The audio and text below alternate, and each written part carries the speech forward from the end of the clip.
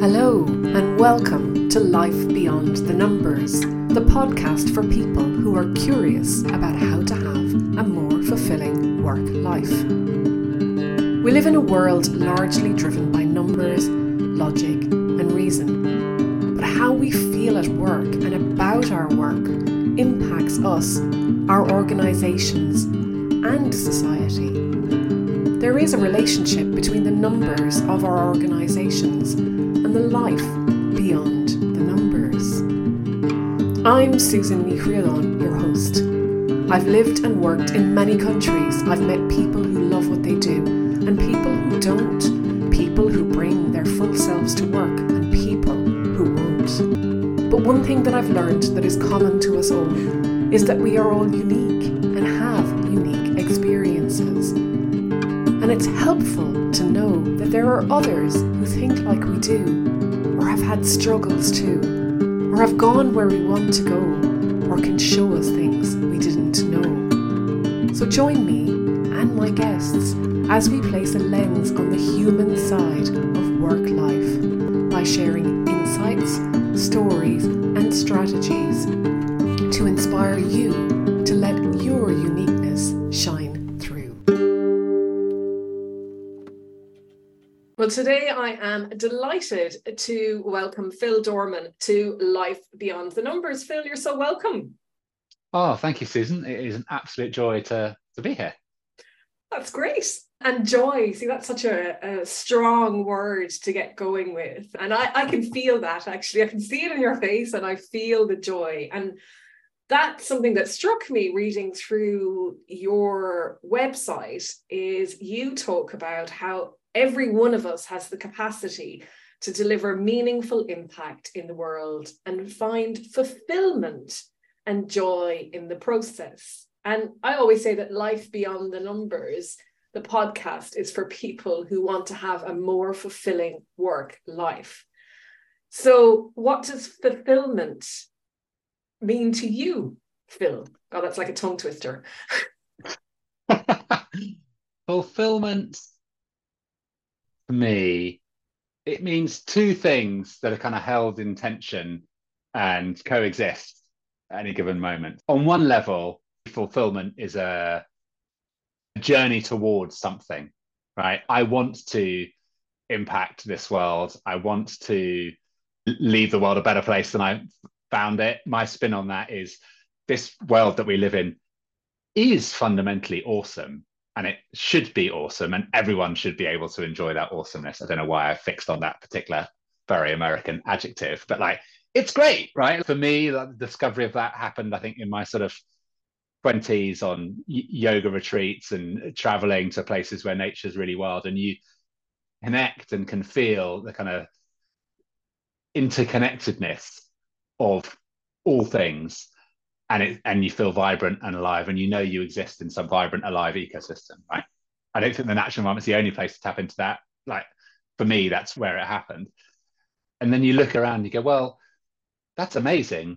And we live on that planet, and there's plenty of us as human beings, but there's not so many that the planet can't support us. We should all be able to experience that.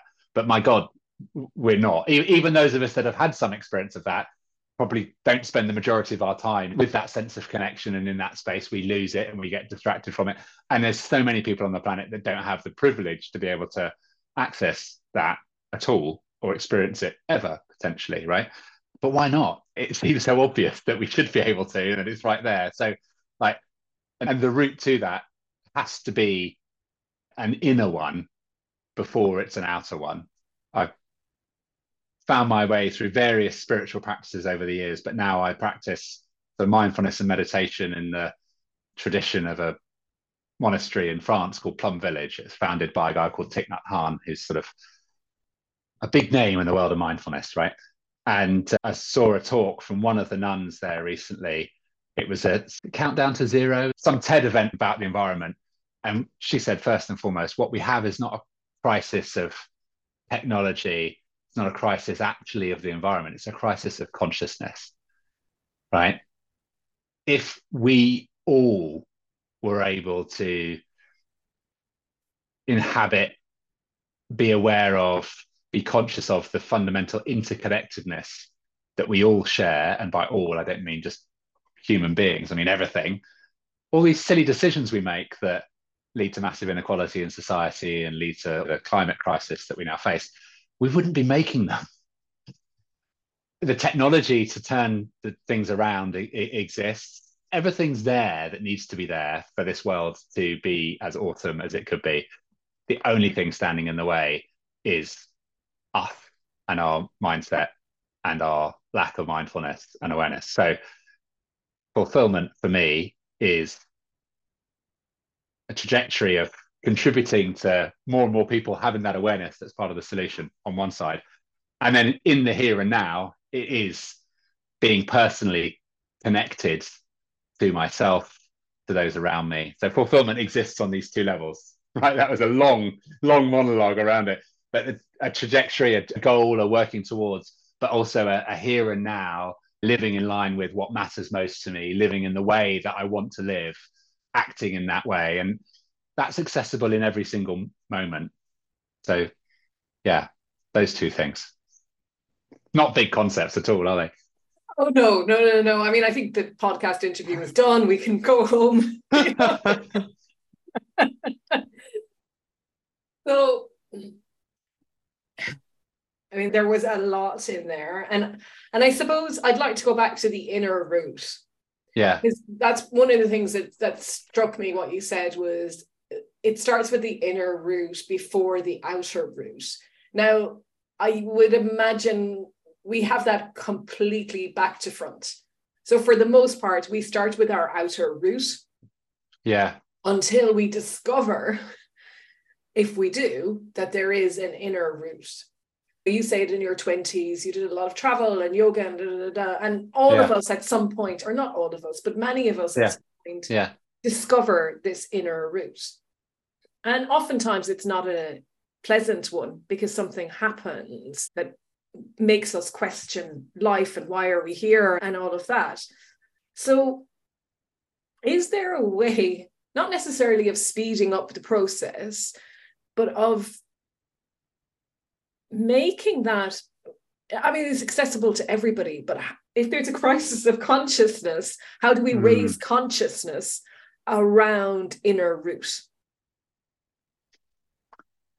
I guess there's a big and difficult to implement solution to that is that should sit at the heart of our education system, right? There's fundamental, massive shift that needs to happen in how we educate our children. Not being an educational policymaker is quite a disempowering topic, right? Being a parent, it's quite a disempowering topic. My wife and I, we've got two kids, 16 and 12, and we've long since accepted that the decisions we make about our children's education are ones of compromise, and the sort of ideal that we would like to exist doesn't exist, and it's about navigating them through what does exist in a way that is best for them and maintains our sanity. But that's one solution, right? And I think, like everything else about the climate sort of crisis, and I do think it's a crisis of consciousness first and foremost. It's then a crisis of humanity rather than one of climate, because I think the planet will probably work itself out one way or the other, but we probably won't be here anymore unless we get our act together. And that will not be pretty. But those huge systemic changes, I must admit, over the last couple of years, I've spent a lot of mental energy exploring that space and getting very passionate about it. But it's very disempowering, because what can I do beyond vote and protest, right? So the other route is accessible to everyone, and I find myself constantly challenged by it, which is the only way to drive that consciousness forward and raise it is through conversation, is through like calmly engaging people where they are. And in many ways, it's why I'm a coach, right? Because it forces me to show up in the right way, right? Because probably part of me wants to just scream at people and go, why don't we work? But it doesn't work, right? And I went to Plum Village a couple of years ago, and I remember being really challenged by their version of was found, Thich Nhat Hanh first and foremost became known because he was a peace activist rather than just a monk, right? But his position, and it continues to be the position of Plum Village, is the only way forward is one through mindfulness and people finding their own way, which feels painfully slow at times, right? That you can't sort of protest or scream at people into them changing their minds. And we see it in the streets of London, right? With Just Stop Oil, and prior to that with Extinction Rebellion. Like, I think they're really vital parts of the conversation, and they do raise awareness, but in and of themselves, they create as much resistance as they create progress. So it's the sort of quiet voice that meets people where they are and doesn't scream at them, understands, listens, coaches, right, with no expectation of outcome, just meets people where they are and shows up calmly, clearly, mindfully, willing to listen. Yeah, that's why I pursue the career I do. I fail consistently to live in line with those principles, but it's my intention and desire, right? That's so interesting, because it struck me, you used the word protest, and the name of your business is not neutral. Yeah. So you could almost say it is a protest, or you're taking a stand. And what is that stand then? Where does the name come from, Phil? Yes, the name of my business comes from a quote from a Brazilian philosopher and actually an educator, first and foremost, called Paulo Freire. And that quote was on a poster on a wall by the stairs at a friend's house when I was a teenager. Like, that's where I saw it. I can place the exact poster. I managed to find it through a Google search, that exact poster, and there's a picture of it on my website. And the quote says, "To wash one's hands of the struggle between the powerful and the powerless is not to be neutral, it's to side with the powerful." My work, what I do, is not as political as that. I've got to say, I'm a capitalist at heart. I believe in free enterprise and that business is critical for human beings to thrive. Right. So my politics doesn't fully align with people like Paulo Freire, but that underlying principle of we always stand for something, right? And fulfillment and success in a way that's going to feel like success for you deep to your core, that inner root, is going to come from actively choosing that thing that you stand for. We are not neutral fundamentally as human beings. We are never neutral. We never bang in the middle, standing for nothing. We're always taking a side. So choose which side you're on. I guess the more politically, societally engaged bit of me stands for raising consciousness, for recognizing interbeing, is how Thich Nhat Hanh describes it, that interconnectedness, the fabric of which we're all part. Professionally, the way I translate that into the work I do is by helping the people I work with to work out what they stand for. I'm politically agnostic about what they choose to stand for. It's about them choosing, though, right? And that I see as the work. So that's why my company's called that. It's about knowing what you stand for, deciding what you stand for. Yeah. And I really like that, because you said choose which side. We always have a side. And I think we get on to the trajectory of work. A typical career, we come out of uni, we get into the trajectory of work. We see the ladder that we're going to climb, where success is the reward at the top, blah, blah, blah, blah. We have no time for inner root. It's all outer. And do we even know then what we stand for? So I think some people do, right? And they're definitely the exception, not the rule.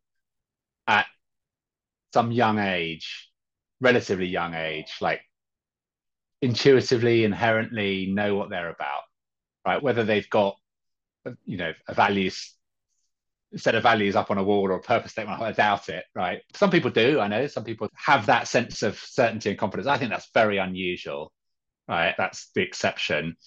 And it is what it is. I think it's unhealthy to assume that we're going to have that. I think the vast majority of people, and I certainly include myself in this, like, don't have a clue. And then to your point before, like,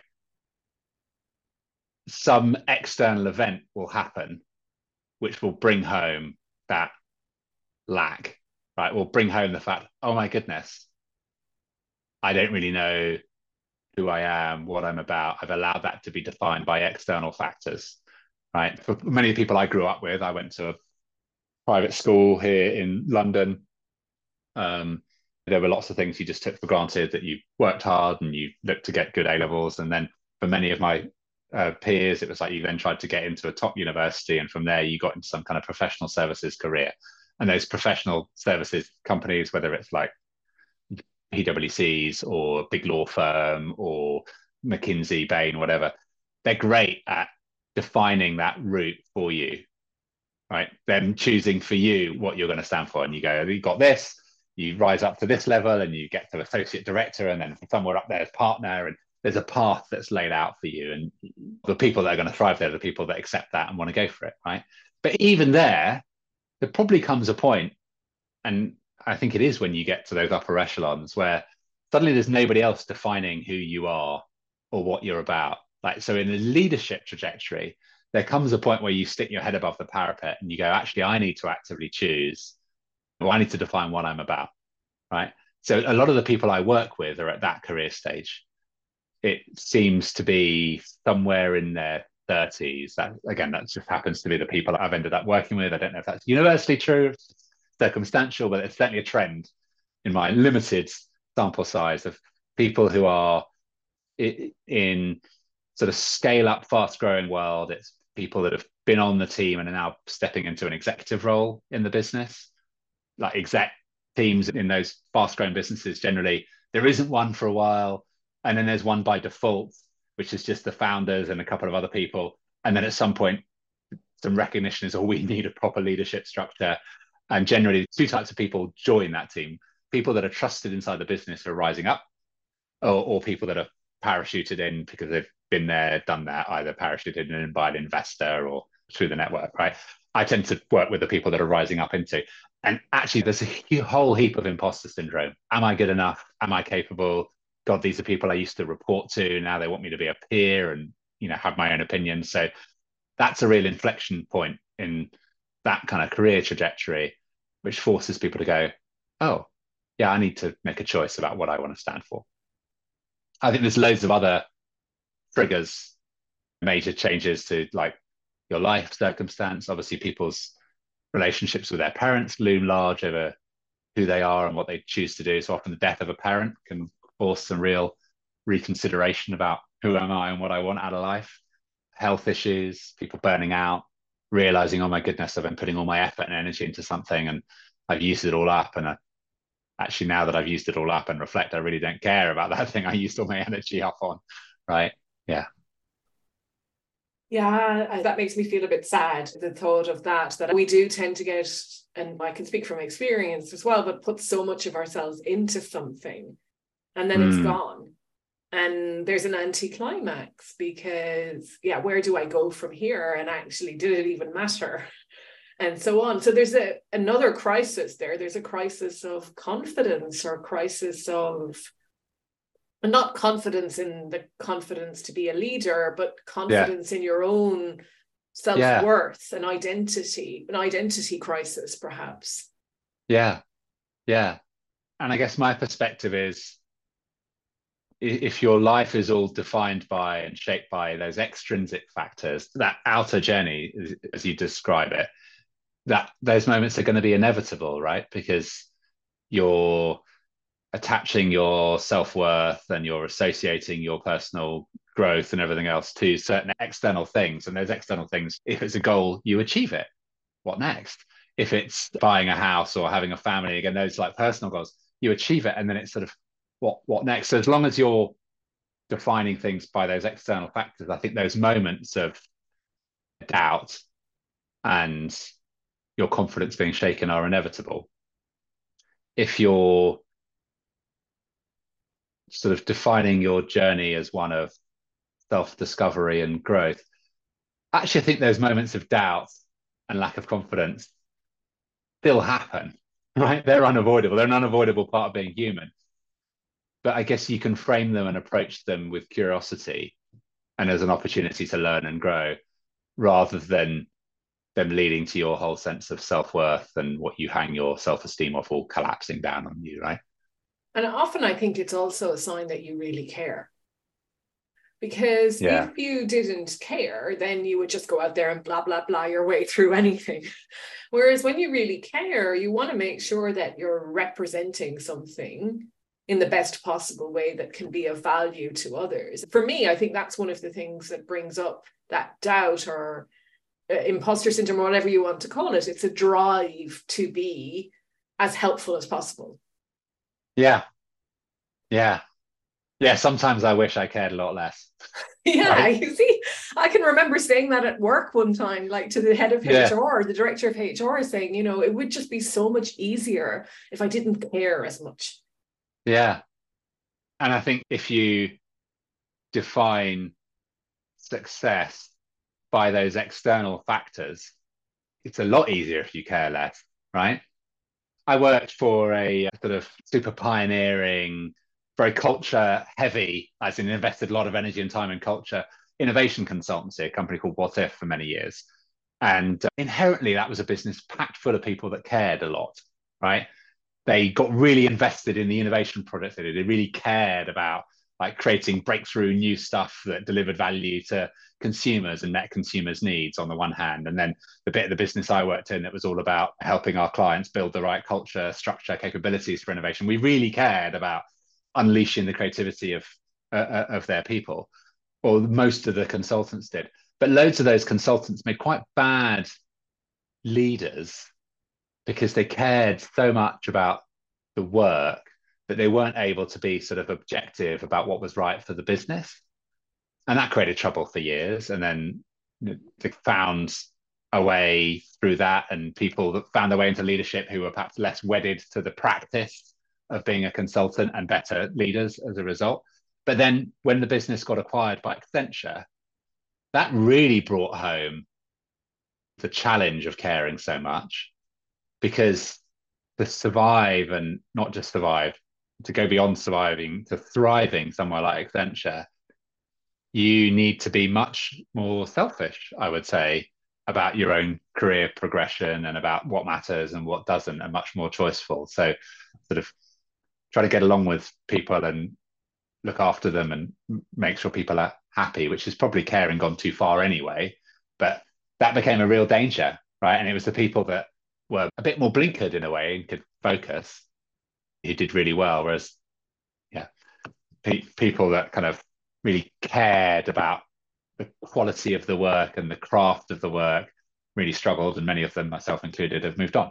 Mm. Right? And I guess there's some inner work involved in that as well, because Yeah. actually there is a balance.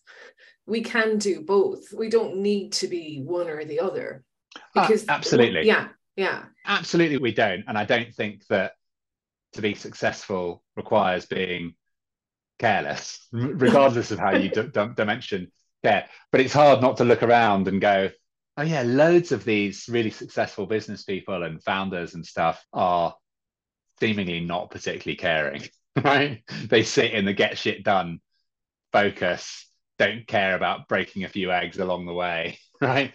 Kind of bracket. Whereas I think the leaders that deeply care and have that human connection and drive really successful businesses are harder to find.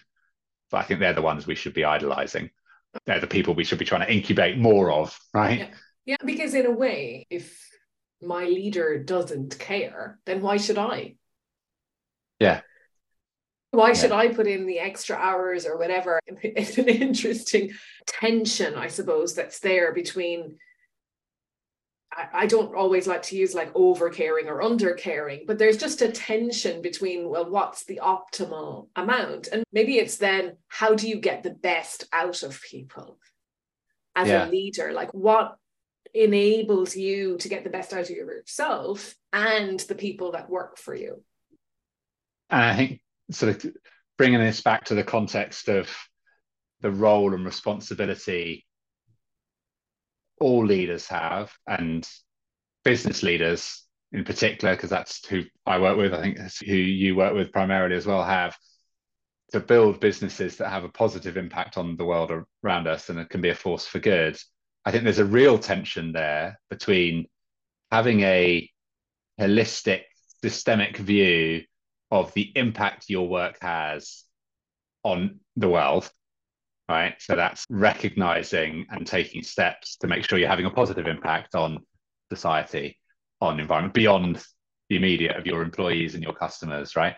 There's a tension between having that holistic view, but also having the narrower focus required to actually get anything done and drive any progress, right? There's a huge tension, I think, there. And it's almost a tension between whether you care or don't care. What do you care about and what do you choose to not care about, right?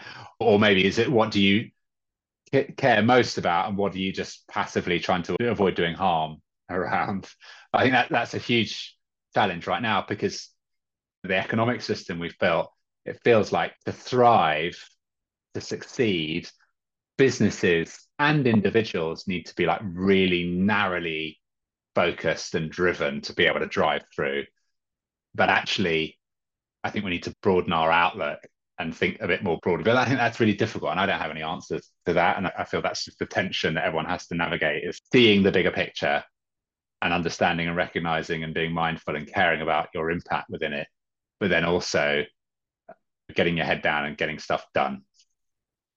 And in a way, it almost brings us back to where we started the conversation, because that has something to do with raising levels of consciousness. Because if I'm more aware of what my drivers are or what I'm choosing on an ongoing basis, then I'm going to choose more wisely.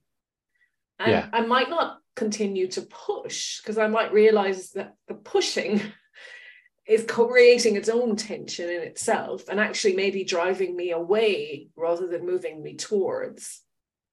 Yeah. And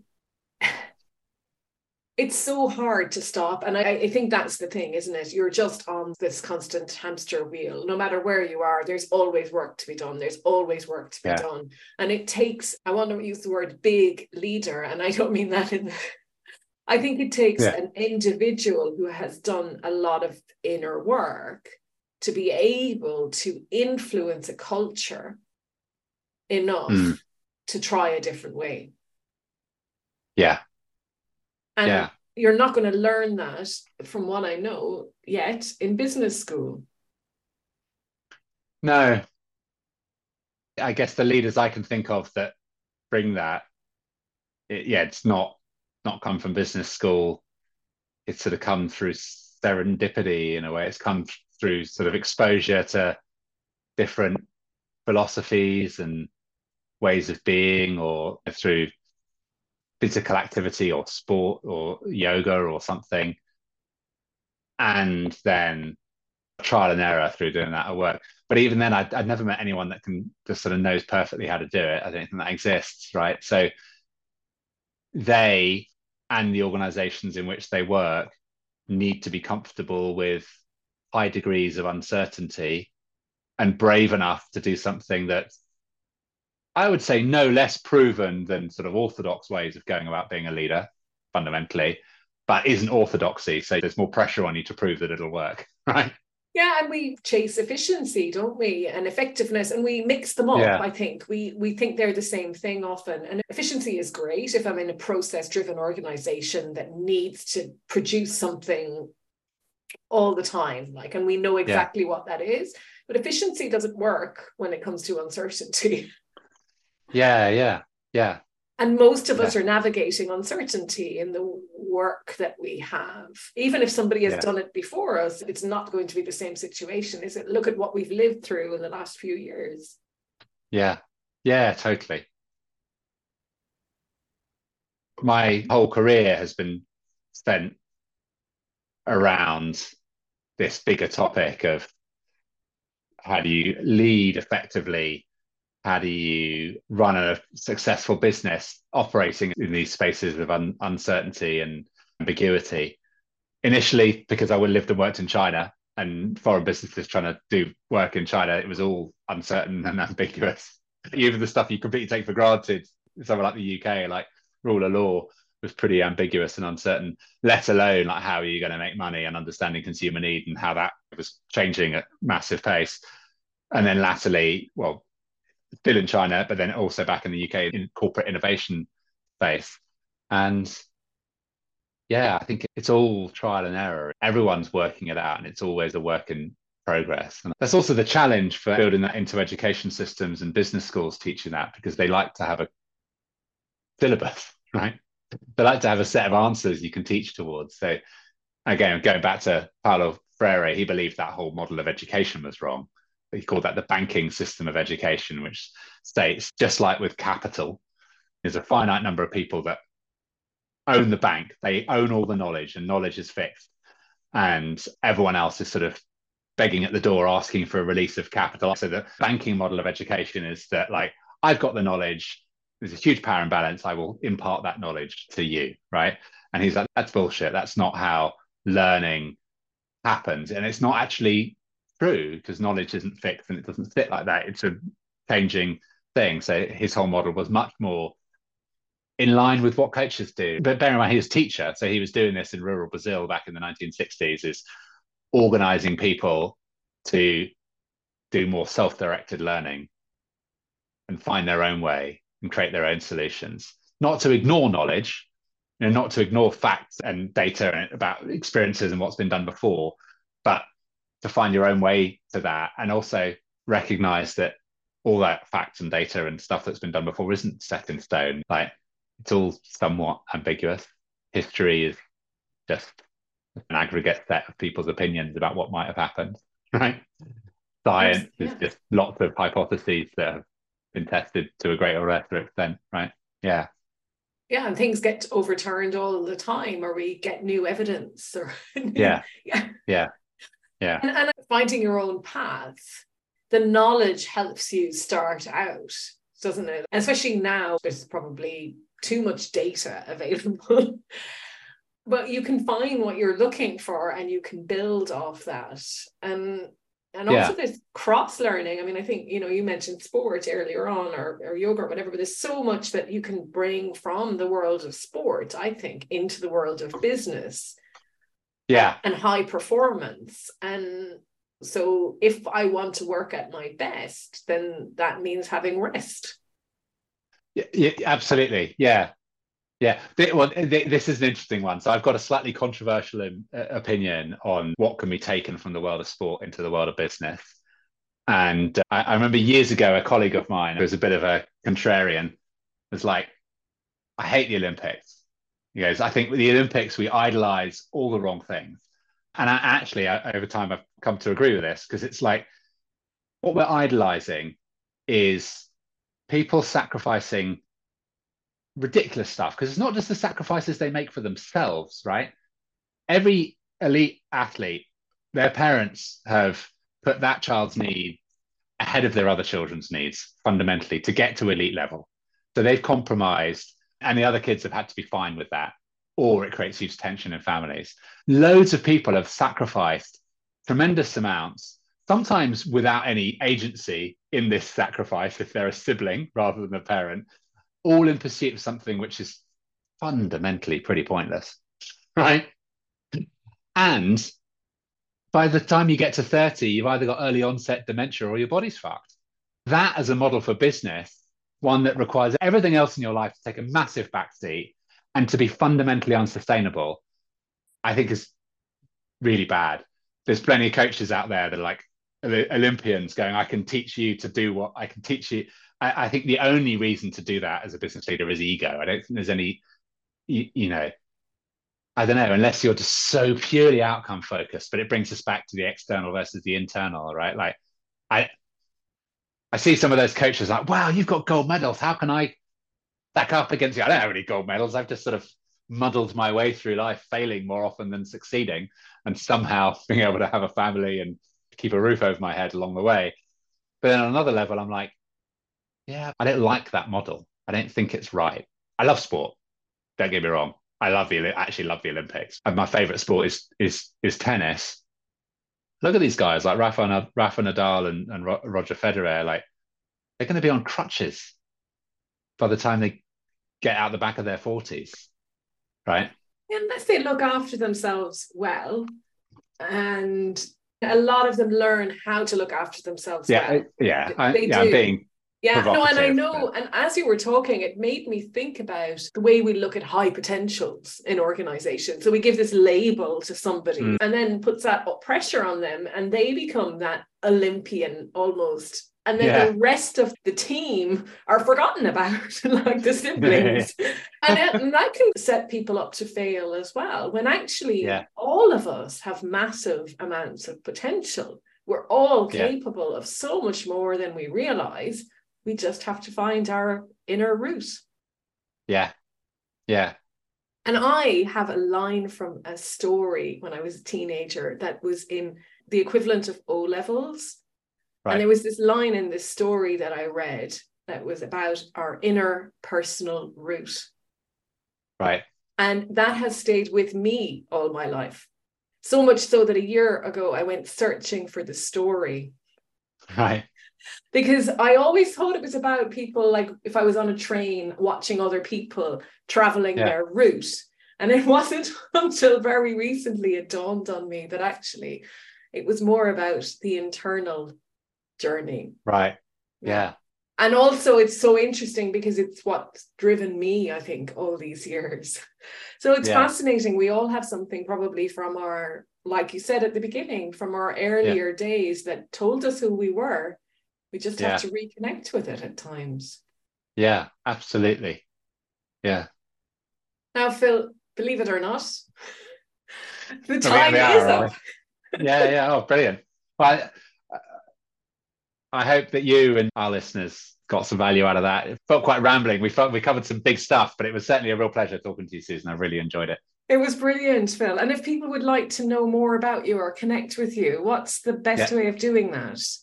So you can go to my website, which is www.wearenotneutral.com. Or, of course, I'm on LinkedIn. So just Phil Dorman. If you Google Phil Dorman on LinkedIn, I'm pretty sure you'll find your way to me. And I coach sort of leaders who are wrestling with working out what they stand for and kind of know that that's what they need in order to succeed where they are professionally, but also really importantly, find fulfillment, that word that we talked about along the way. And I think there's externally measured success, and don't get me wrong, it really matters, but there's also thriving in the process of delivering that success. And I think that is something we all ignore way too much. And that's where I do a lot of work with my clients. It's like, let's help you get there, but make sure you're enjoying it. Yeah. Oh, it's so important. And we did ramble a bit today. These conversations are, I think, necessary. And it's obvious we don't have the answers, but the more we talk about it, the more we start to unravel more for ourselves too. And hopefully maybe some listeners have some thoughts they'd like to share as well. I'm always happy to hear them. So thank you, Phil. Thank you. Thank you so much for listening. I hope you've enjoyed the paths we traversed on today's episode. If something rang through for you, be sure to let me know. Or maybe you can share this with someone in your life who would benefit from listening too. And if you enjoy helping others, I'd be so grateful if you would leave a review so that people who might also be curious about their own life beyond the numbers can discover this podcast too.